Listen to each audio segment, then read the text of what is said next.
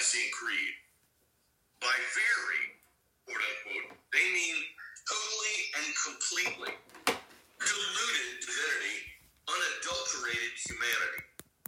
In Jesus Christ, we see the Creator at work among us, very God.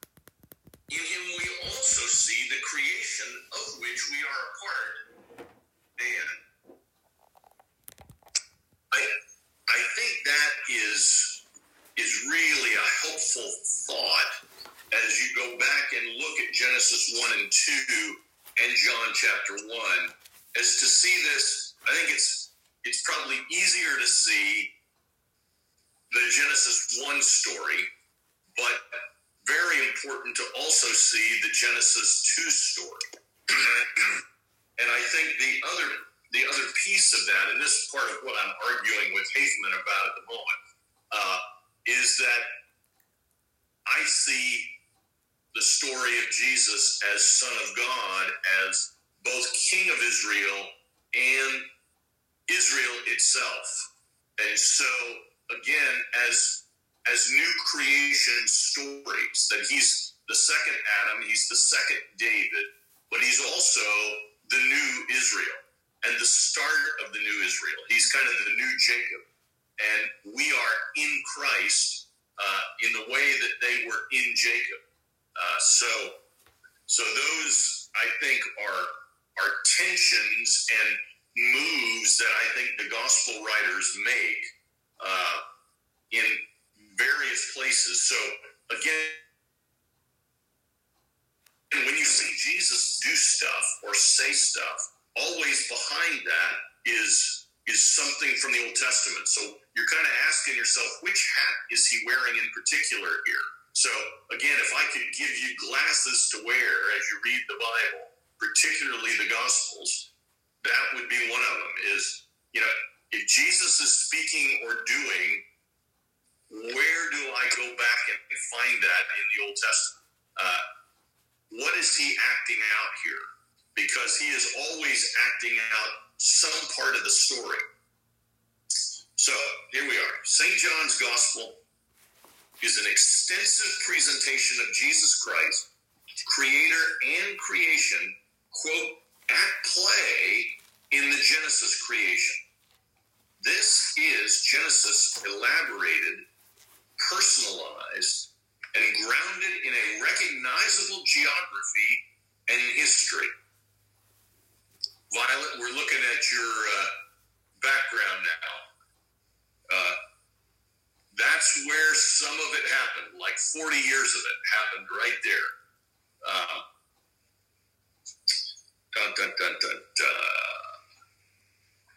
Okay, the Christian life is in perpetual danger of dissolving into wonderful ideas or sublime feelings or ambitious projects.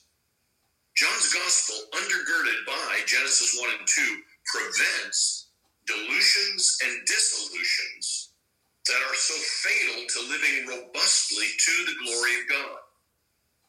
This gospel continues century after century, generation after generation, as one of our very best defenses against a spirituality that is abstracted from the actual lives in which we follow Jesus, one step at a time, walking from kitchen to bedroom, from parking lot to workplace, from sanctuary to cemetery, from classroom to playing field, slugging it out with, quote, the things in the world. The lust of the flesh, the lust of the eyes, and the pride of life, 1 John 2:15 and 16. Everything that comes into view in Genesis 1 and 2 is lived out in the person of Jesus among men and women like us.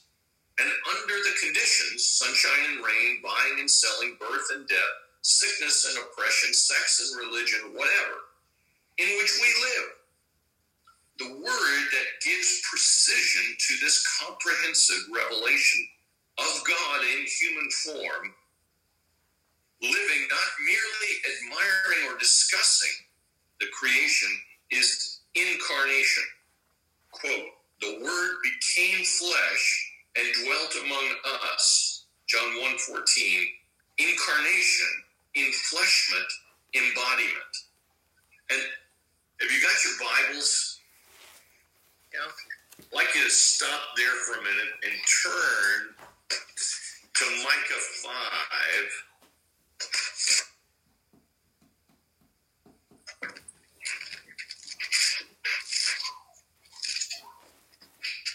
Verse 2, and tell me the New Testament references that you see there in your cross references. 5 verse 2. John 7:42. And Matthew 2:6. Okay, and I also have Luke 2:4. But now this, when the Magi showed up in Jerusalem, and again, Shirley and Sarah, without the age, what did you learn from Jim Martin about why all Jerusalem was upset when these guys from the east showed up in Jerusalem unannounced? What had happened 40 years before? Oh, let me think of it. 40 years. I'm not sure. Okay. 40 years before, Herod the Great had been installed as the puppet king by the Romans.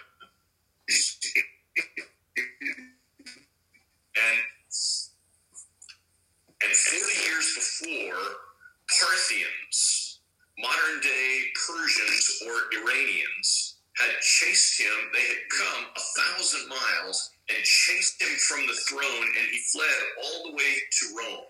And Rome reinstalled him. And he builds a series of forts. Okay. And so the Macaerus, Masada, the Herodium, all these things all around as defenses against such a thing ever happening again. And yet, in spite of all of his defenses, here come these Magi in their caravan and their soldiers guarding the gold that they're bringing, and nobody knows that they're there until they're there.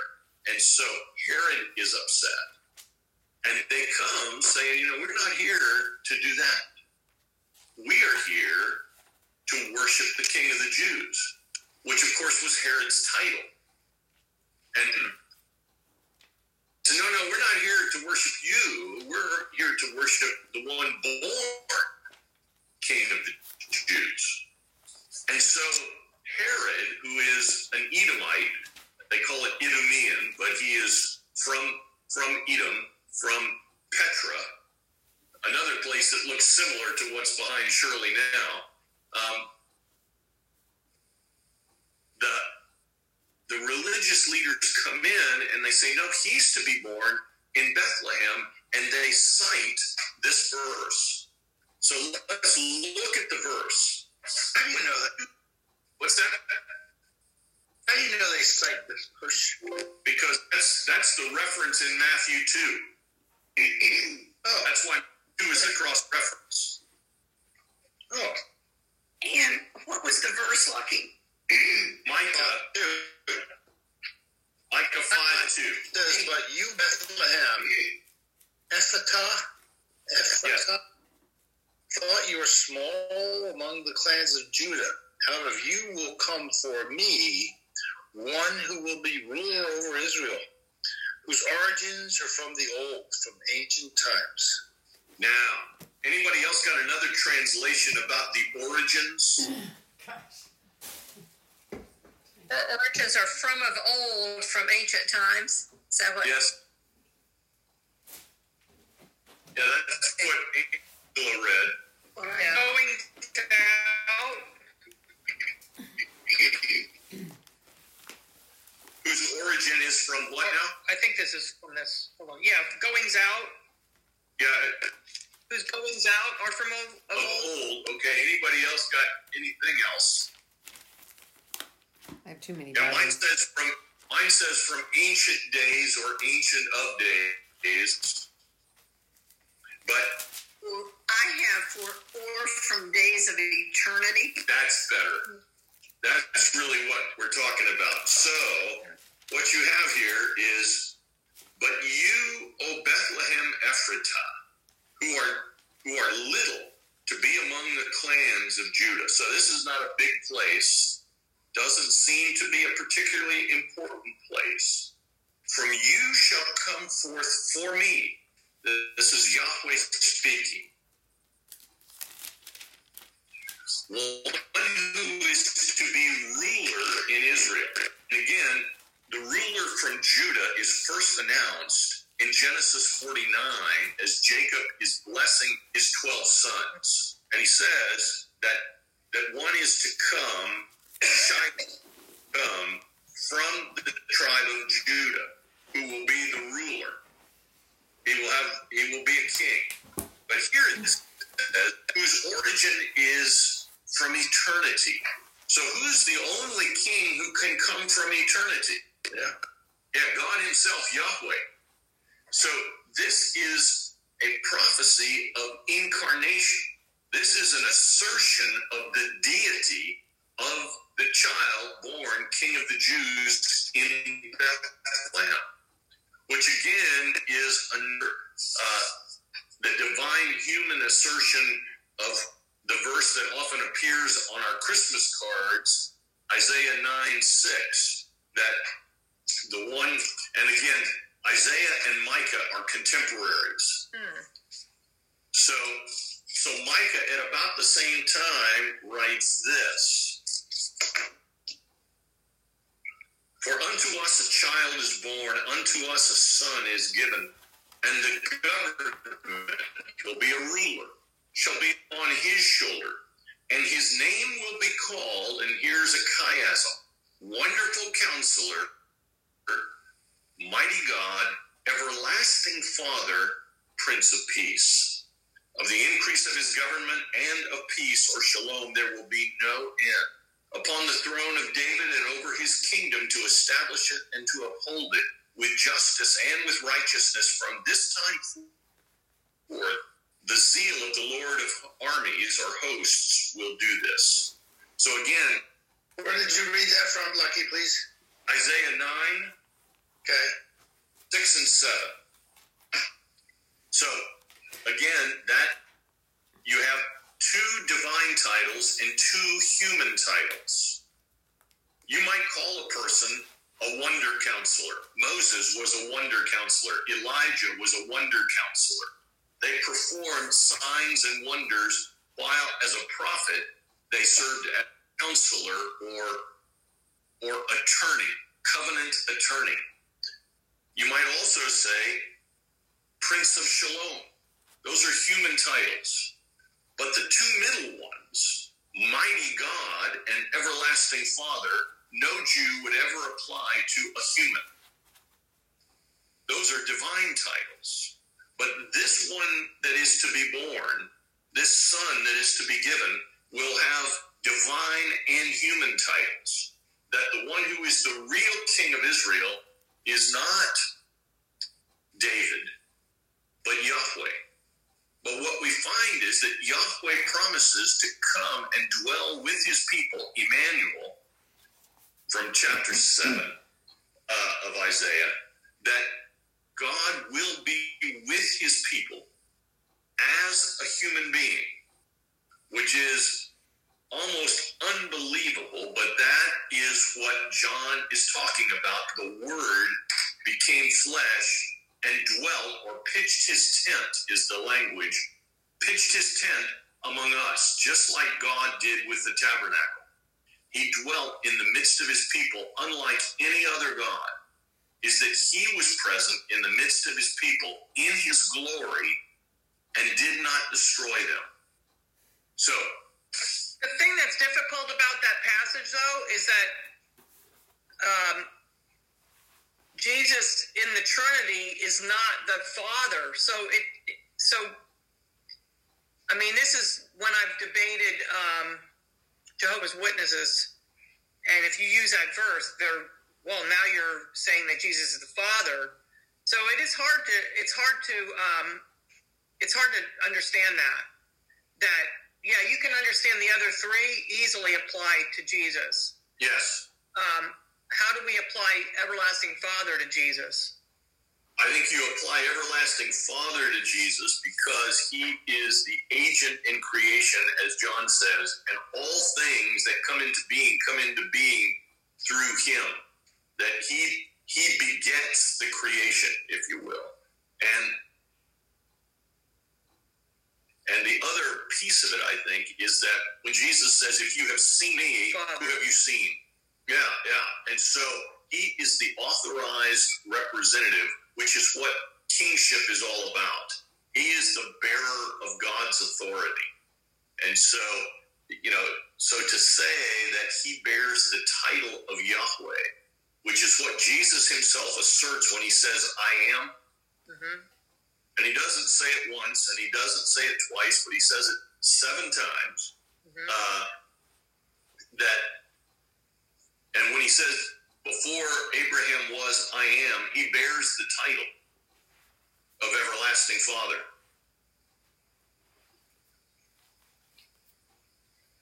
So it is.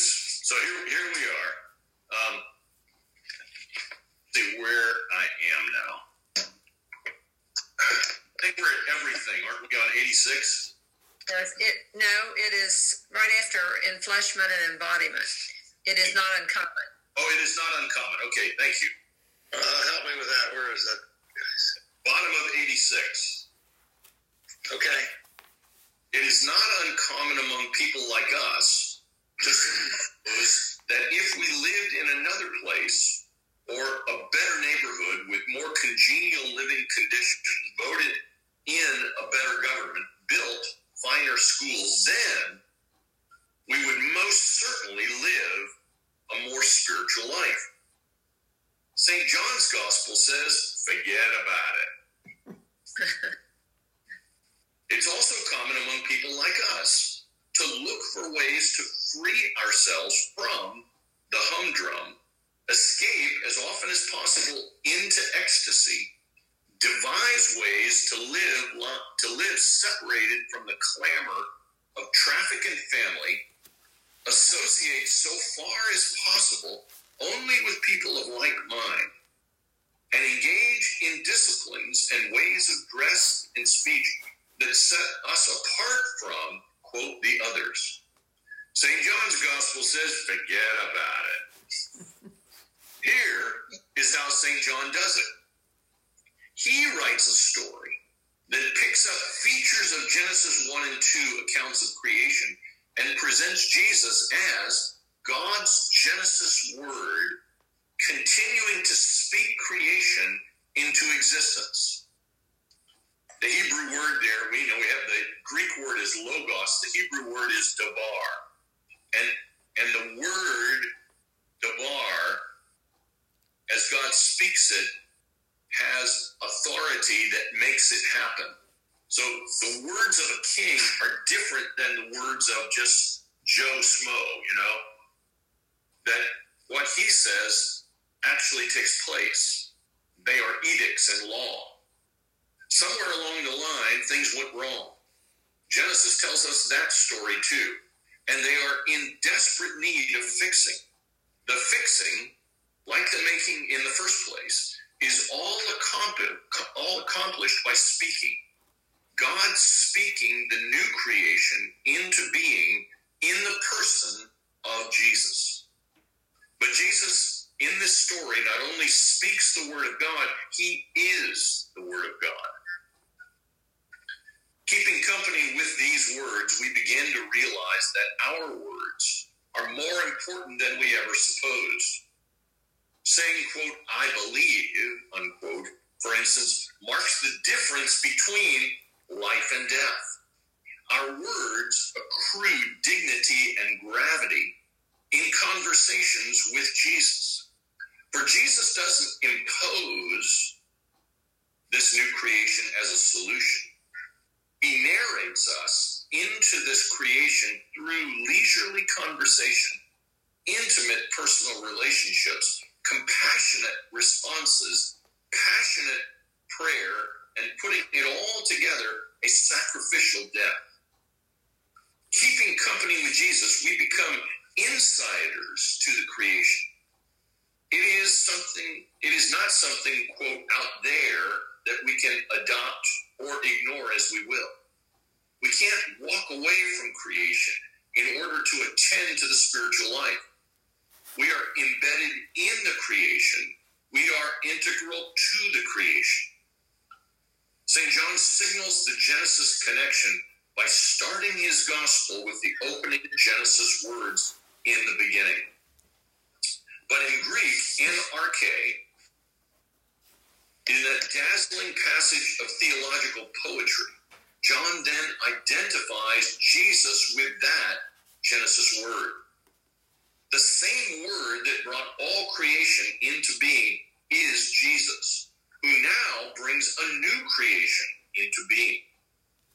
John expresses this both succinctly and comprehensively in his incomparable sentence, and the Word became flesh and dwelt among us, full of grace and truth.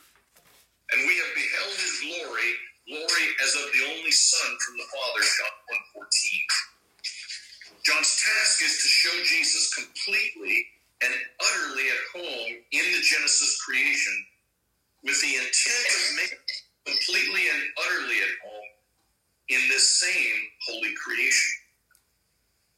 This is far more to life. There is far more to life, of course, than creation. There is holy history, holy community, parts 2 and 3 in this volume. So you pay attention there. So we got holy creation, then we got holy history, then we got holy community. So that's where we're headed. In the living of which Jesus is also definitive. But creation is where we begin. We cannot skip the beginning and enter at a higher grade. We live one day after the other, not in timeless reveries. We live in dirt and with animals and birds, not in cloud castles.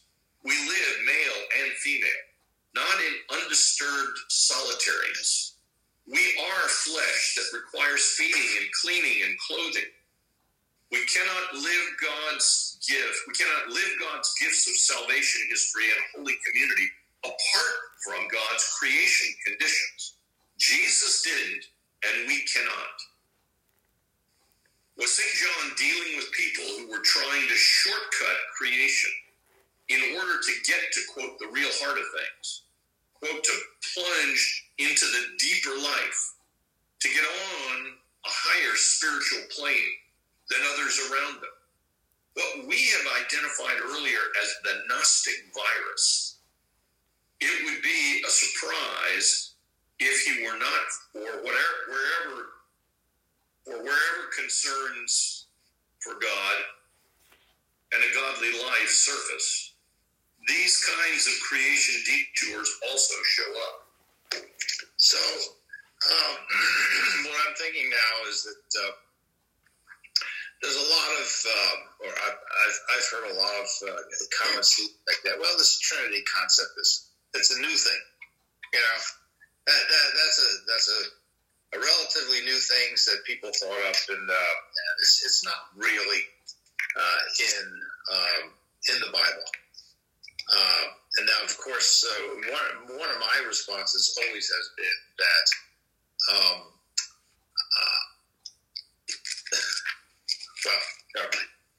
but we see here that John, they may not have had the same words, but we see here that John is saying Christ is God. Yes, exactly right. And it goes throughout the Bible in many ways, in many forms. They just have the words. They had a very limited vocabulary. They didn't have the words to say 3 in 1 or Trinity. Yeah. Right. Correct. Genesis, we do see the Trinity, but apart from the Trinity, as a Jew, in the we language. no, I'm talking about the Spirit of God hovered, and God spoke, and the Spirit of God hovered. There's two. Mm-hmm. So people that don't believe in the Trinity, they got to deal with those two. Yes. And what I think is interesting that I've seen now, I mean, we've been talking about John 1 being a recreation story, but what I didn't see before is that in the Genesis account, the crowning glory of God's creation is making man and woman in His image, right? Am I right about that? Yeah. So the passage of John that tells this story, and the crowning end of that story is Jesus. Yes. I keep thinking the new Adam. Yes. As it is the recreation story, and just like the first one ended in the creation of man and women in God's image, John 1 passage ends in not ends, but the end of that telling with the creation of this new Adam. And I never saw that before. I mean, I've seen it, but I never put it together before. Right, exactly. As the new Adam. Right. Well, and again, let's pause here for a minute. I want to take you back to John's Gospel. I think I've probably pointed this out to you before, but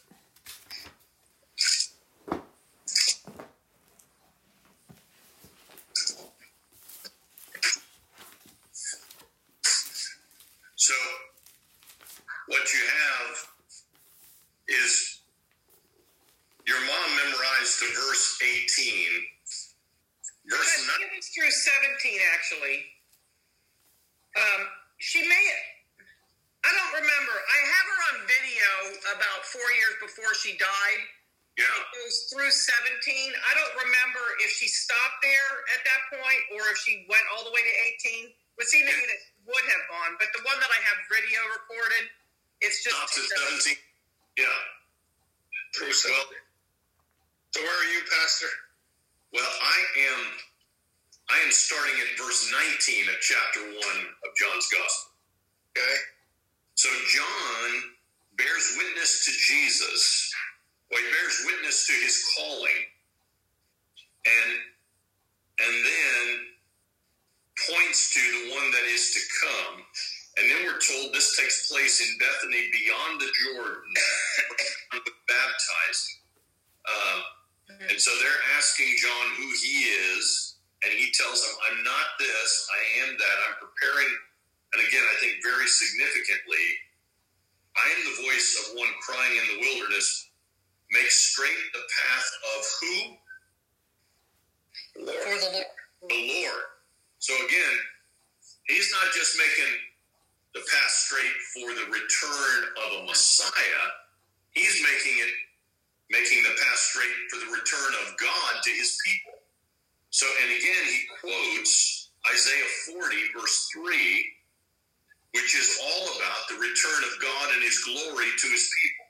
So that's day one. Now, if you go to verse 29, what's the next thing that you see? The next day. The next day. So that's day two. And go to verse 35. What do you see? Day 3. Day 3, the next day again. And then 43, what do you get? Day 4. Day 4, and then 2-1, what do you get? Third day. 5. Yeah.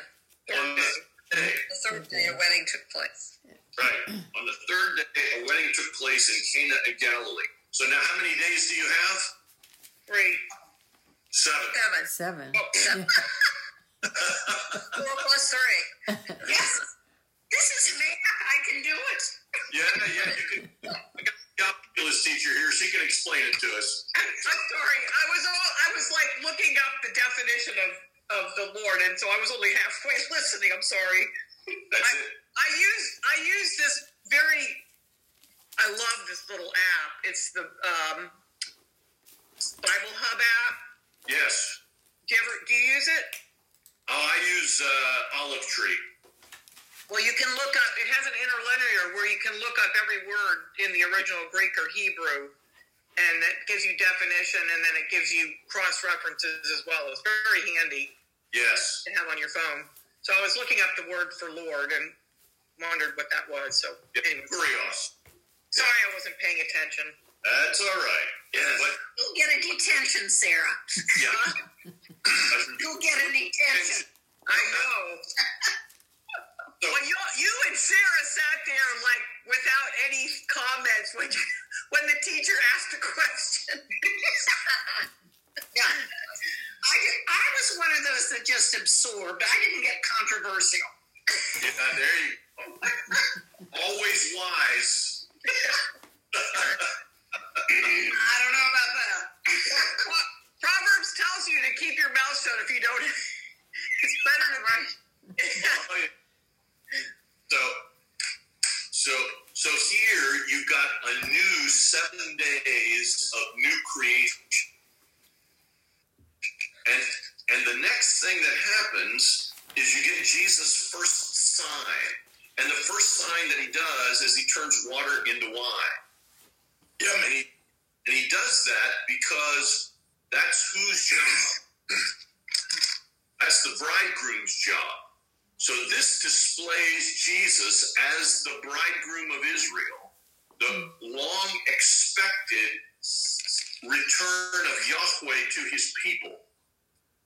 So again, he is the fulfillment of what John anticipates. And if you go to the end of chapter 3, you got the whole Nicodemus thing going on, but at the end, you got another John the Baptist text beginning at verse 25. And so you got now a discussion arose between John's disciples and a Jew over purifying. And they came to John and said to him, Rabbi, he who was with you beyond the Jordan, to whom you bore witness, here he is baptizing, and all are going to him. And John answered, this is kind of an important text for me now that I'm the overlap pastor. So said, no one can receive anything except what is given him from heaven. You yourselves bear me witness that I said I am not the Christ, but I have been sent before him. He who has the bride is the bridegroom. So now, who's the bridegroom according to John? Jesus. Jesus, exactly. Who stands and hears him, rejoices greatly at the bridegroom's voice. Therefore, this joy of mine is now full. He must increase, but I must decrease. He who comes from above is above all. He who is of the truth belongs to the earth. He who is of the earth belongs to the earth, and of the earth he speaks. He who comes from heaven is above all. He bears witness to what he has seen and heard, yet no one receives his testimony. He who receives his testimony sets his seal to this, that God is true. For he whom God has sent utters the words of God. For it is not by measure that he gives the Spirit. Father loves the Son and has given all things into his hand. He who believes in the Son has eternal life. He who does not obey the Son shall not see life, but the wrath of God is upon him. And then, what's the next thing that happens? Jesus meets the well. And he meets her at a well, which ought to again give you recollections of stuff. What happens with men and women who meet at wells in Genesis? They get married. That's it, baby. So here it is as the bridegroom, and the shocker is, what kind of bride or woman is he marrying? Samaritan with lots of history. Yes. A sinner like me. So again, you have new creation, you have new birth, you've got, again, the remarriage of God to his people, and again, the nature of the people that he marries are the same until he transforms them. Because what happens to this woman? She follows him. And she becomes an evangelist. She tells, exactly. Yeah. The greatest in the history of the world. Yeah. The greatest Samaritan evangelist in the history of the world. So, and the other thing I think is significant is, how does he approach her? What does he want? A drink. Yeah, he wants a drink. And then what does he tell her? If you knew who was talking to you, what would you do? Ask for living water. Yeah, you'd ask him for a drink. And he'd give you living water. And then what does she do at the end of the story? What does she leave behind? The thing she carries the water in, right? The water. So, again, that suggests to me that John wants you to know she got the water. And then she goes as a completely different person back to the village, and they all come out based on what they see has happened to her. And then they believe, and they invite him to stay, like you would for a wedding. And so, so again, the shocker as this is told, because where does most of the action happen in John's gospel? Not in Galilee. Where does it happen? In Jerusalem. Most of what goes on in John's gospel happens in Jerusalem. So, as he tells this story, Jerusalem thinks they're the object of God's affection. And who does he marry? A Samaritan woman with 5 husbands and been living with another guy. Right. Wow. Don't you think that's a miracle that the town believed her? That's a miracle to me, because here she is, this woman, and then Totally. and they listened to her and followed her. That's a miracle. Yeah. Oh, that is. Yep. Well, But they also saw a changed life. yes. And the changed life was evidence that something had happened to her. Oh, that's neat. That's right. I didn't think of that. That's great. Yeah. Yep. There was no explanation other than God had done something. And what she says is, I found the Messiah. Which again means something different in Samaria than it does in Judah. It means son of David. But what books do the Samaritans read and what books do they not read in the Hebrew text? The first 5? That's all. Yeah. They just read the books of Moses. So the one that they are anticipating is the prophet like unto Moses from Deuteronomy 18. And again, what does she say the Messiah, her view of the Messiah, will do? He's going to tell them all things. And then, what does he do with her? He tells her her whole history. And she's like, well, dang, you must be a prophet. Like Moses. That's it. And So, isn't it true that many Jews only believe the first 5 books too, though? the Sadducees. Today. I mean, in today's... I don't know, because in synagogues they usually have the Torah passage, but they also have the Haftarah, which is the other than the books of Moses passages. Okay. So they have a lectionary just like we do, and are intending to read the whole text of the Old Testament in the synagogue. Okay. So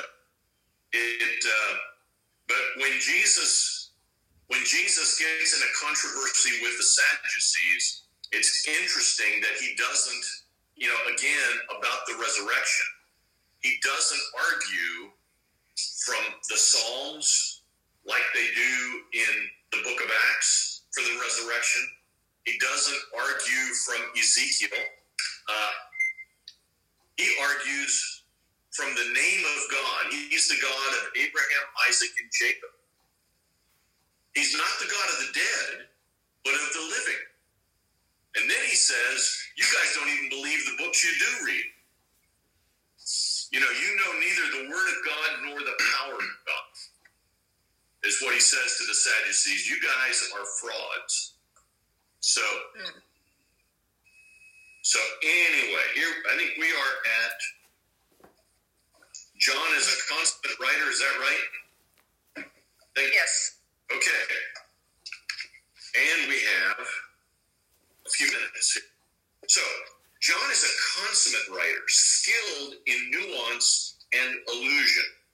How did he become that way? He's a fisherman. Yeah.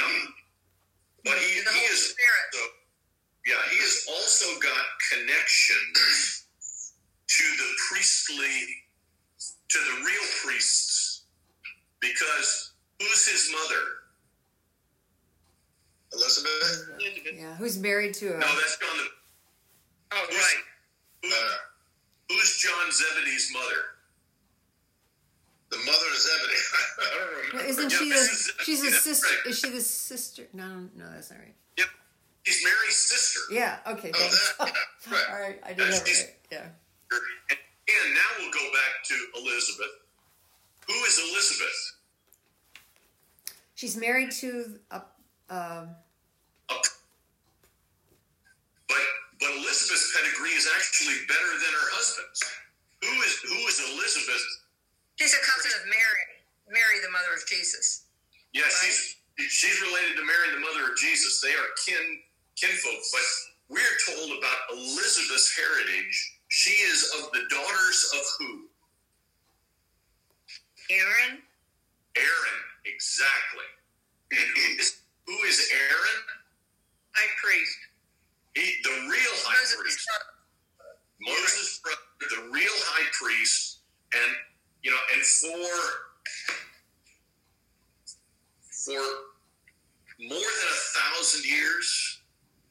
for more than 1,000 years, the high priestly family traced their lineage to Aaron. Now the legitimate high priests have gone 180 BC. But say 1500 BC to 180 BC, the priests are down from the family of Aaron, and Elizabeth and Mary are from that family. And so now John Zebedee is of that family. And so he has connections in Jerusalem. He's not just a rube from Galilee who's a fisherman. That certainly is his trade, but he is tied in with an amazing heritage. It goes all the way back to Moses and Aaron. And so he is not only trained by Jesus as a rabbinical student, but in all likelihood, he has been schooled within his family in the Word of God with great precision and care, so that he knows stuff. Even as he's the youngest of the apostles, but he knows stuff because where he came from. Yeah, so it's my understanding, though, that, first of all, in those days, a Jewish fisherman, didn't they have to memorize like the whole first 5 books of the Bible? Oh, I had to memorize the whole Old Testament. Okay, so that's mind-blowing. So we're talking about a completely different caliber of people. If you're a fisherman, you're a learned person if you've done that. I mean, that's just mind-blowing. I don't know anybody today that does that. Yeah, that's not so much because he's a fisherman. It's because he's an observant Jew. So he would have, I know. He would have done it by the time he's 13. Right, but that's what I'm saying. That's the caliber of a person, and then we see, oh, he was just a fisherman. Well, you're not seeing the whole picture of who these people are. No, that's exactly right. Yeah, and you're not understanding kind of the nature of what Capernaum really is. There's a synagogue there. It's the place around the lake where observant Judaism is taking place. So just down the lake on the west side is a scandalous place known as Tiberias. The Gentile cities, which might as well be another planet. But in the northwest corner of the lake, you've got observant Jews who know the Bible. And Jesus goes and lives there and begins to disciple there. So I think these guys as a little rough. Their language would be not exactly right. It would be street kind of language, rough kind of language, fisherman language. Now I know that. Okay. So anyway, John is a consummate writer, skilled in nuance and illusion. And again, the allusions that he makes are not to secular literature, but to the Old Testament. So he writes intentionally to. I appreciated a word that Jared used yesterday. Echoes. He writes his stories to echo other stories, and so as you hear them, you go, huh, and you go back and begin to think about the connections that he is intentionally leaving there for you. So there is an inviting simplicity in John's writing, but it is a simplicity that conceals depths of insight.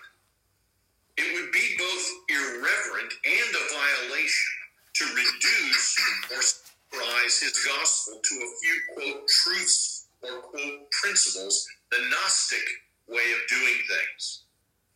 We must let him do his work in his own way.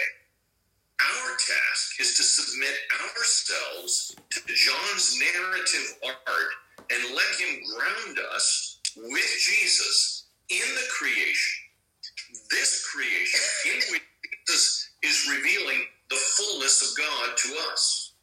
And then to follow John in embracing a Jesus-believing life in which the fullness of a creation-grounded life takes shape in us. John writes the Jesus story in quite a different way from his canonical companions.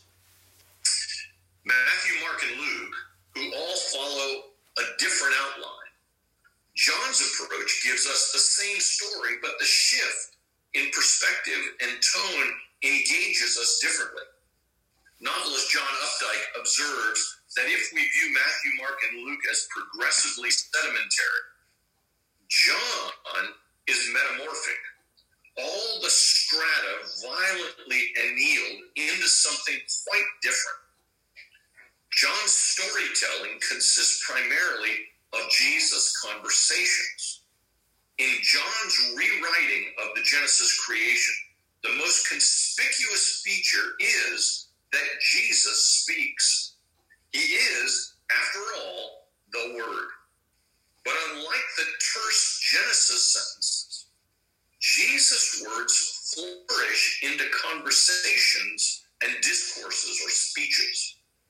John's opening sentence, "In the beginning was the Word," is elaborated in the conversations that Jesus has with all sorts and conditions of people.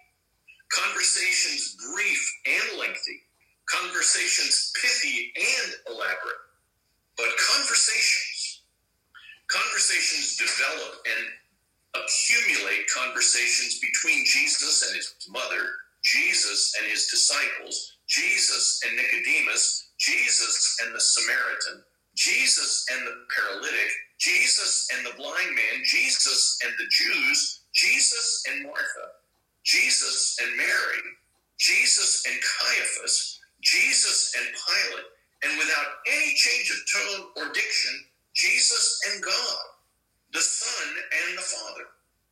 Several times the conversations develop into discourse, but the conversational tone is always maintained.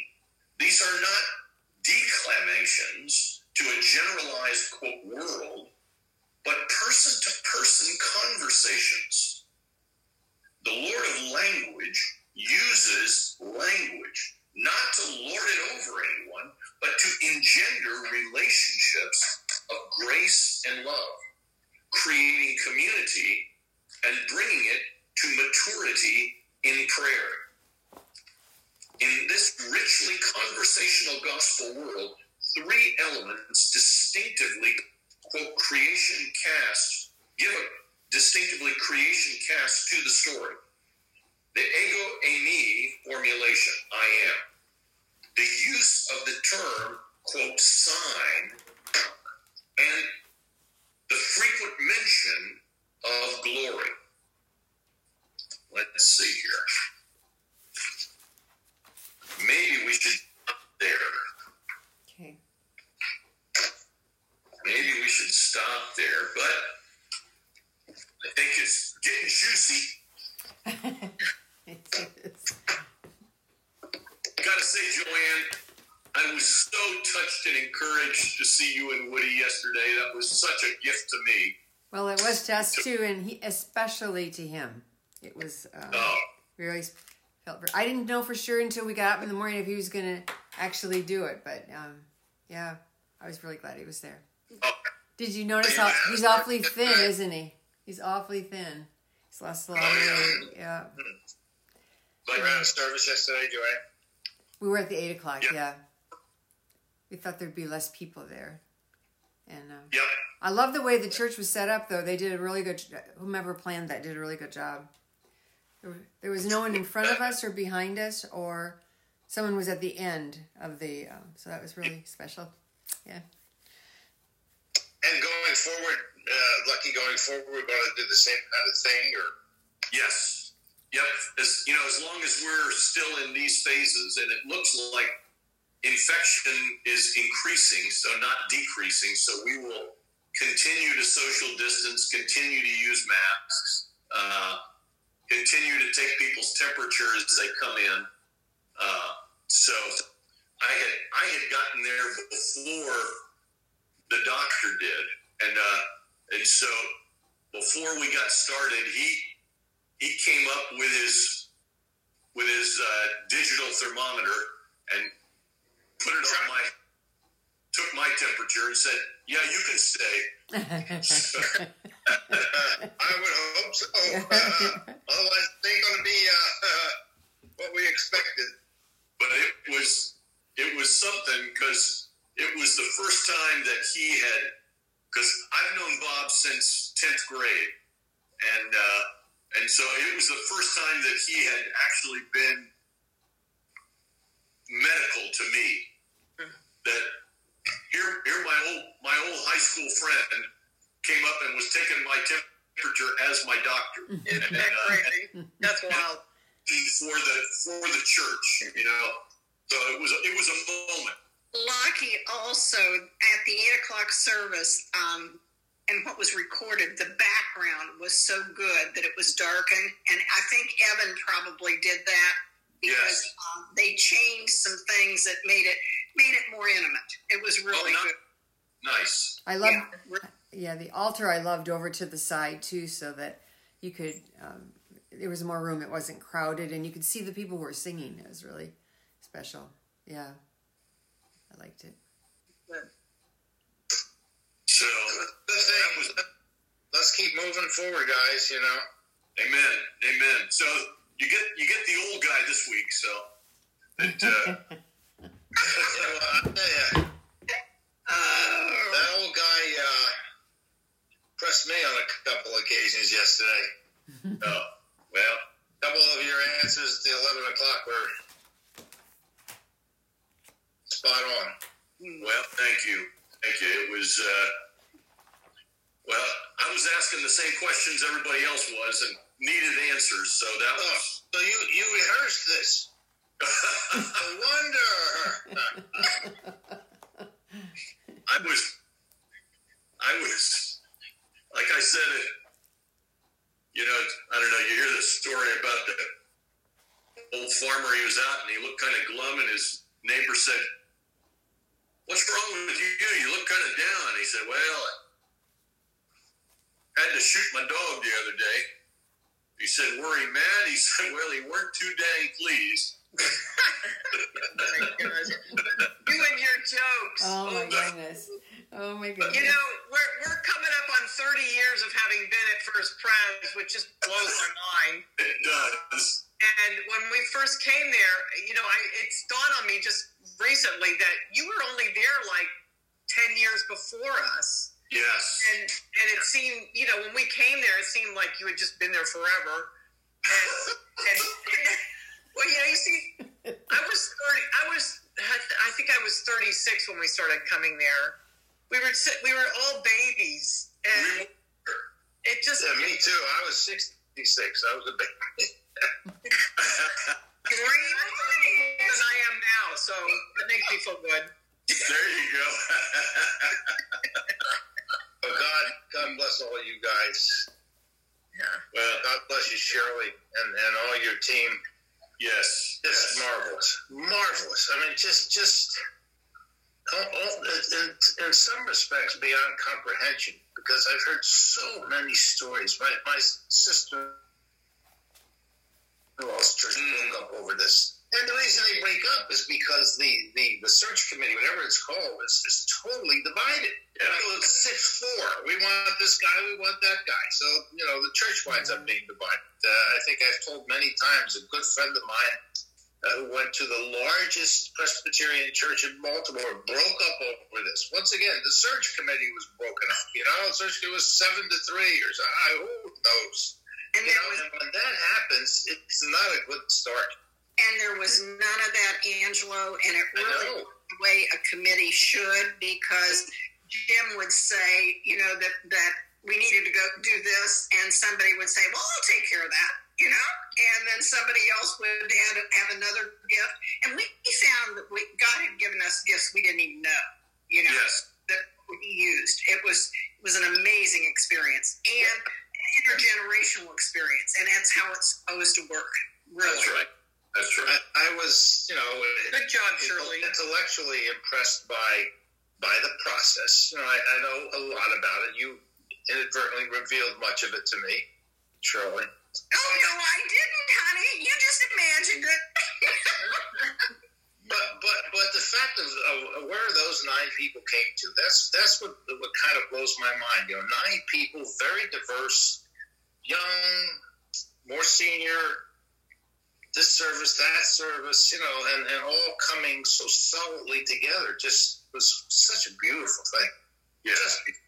And Angelo, there wasn't any behind the scenes trying to lobby for somebody. Yep. There were a couple of times that I came to the meeting thinking, oh my word, is anybody going to agree with me? And then I would find, yeah, you know, and they would see things I didn't see and whatever, but it was just amazing. Amazed. Now, Lucky, do you know whether he's getting a little close to finding housing, or he's looking today?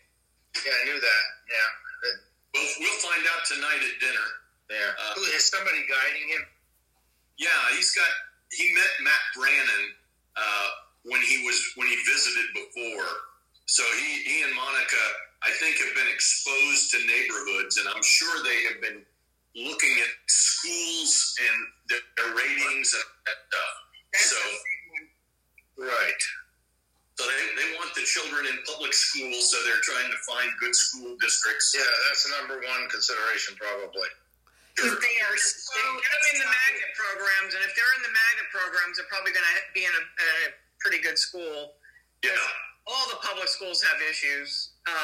The magnet programs, I feel, are the safest programs to be in. Yeah. Well, they're very excited about having their children involved in the programs at First Pres because they did not have that where they were before. Yeah. So what are the ages of their children again, Shirley? What are the ages? 12, 10, and 8, I believe, third grade. Yeah. So some will be able to go to our preschool, our school program. No. Wednesday. Why not? We're preschool, Angelo. Only preschool? Right. Yeah. What's Thank you. Talking about school and our Wednesday night programs. But so I'll get the third grader in my class. She's going into third, right? Yes. So I will have her. If we ever start classes, I mean. Exactly right. Lucky, what's the date he's coming? July 1st? No, just July. I'm sorry, say again? Sometime in July. Oh, We okay. don't have a date. Okay, good. Okay. He'd like to come sooner, but That's right. Just depends. They didn't have children's programs in their church?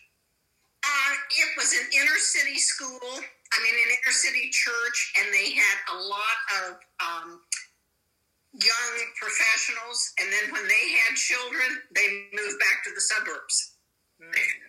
So, and then they had older people also, but not so that the kids had a lot of Christian friends. Wow. So, yeah. That's probably one of the big reasons they moved, Yes. out of that for the kids. Yeah. Looking for community, I think. And again, one of the things that I think will be helpful to them, not only for their children, but for them, is being part of the community of First Pres. That, again, having Bob Johnson in your life is an experience. And so, I had Wiley Sanders in my life. That was an experience. And he had great influence and impact on me. Bob will have that, I think, as long as Bob lives, for Jared. I have to tell you a funny story about Bob last night. He found an audience for his irrigation stories in Monica. Oh, nice. Wallace was sitting between them, and she said, I learned more about irrigation than I ever thought was possible. That's it. Own a house down here, they got to know something about irrigation, unless they want to be hiring him all the time. So was Jared and Monica with you last night when you did Yes. your... Oh, good. Yes. I didn't understand that. Good. Yeah. Very good. So who's our closer today? Go ahead, Sarah. Okay, I will find one here West Virginia. in West Virginia. Okay. It was 50-something up here. Before you pray, do you have a farm report? Farm report, we got 1 inch of rain, so everything is growing. It's beautiful and green. That's great. And it's 50-something this morning. Oh, man. We gotta get up to like 69. Where in West Virginia are you, Sarah? Lewisburg, not far from the Greenbrier. So you can come up and... I know the Greenbrier.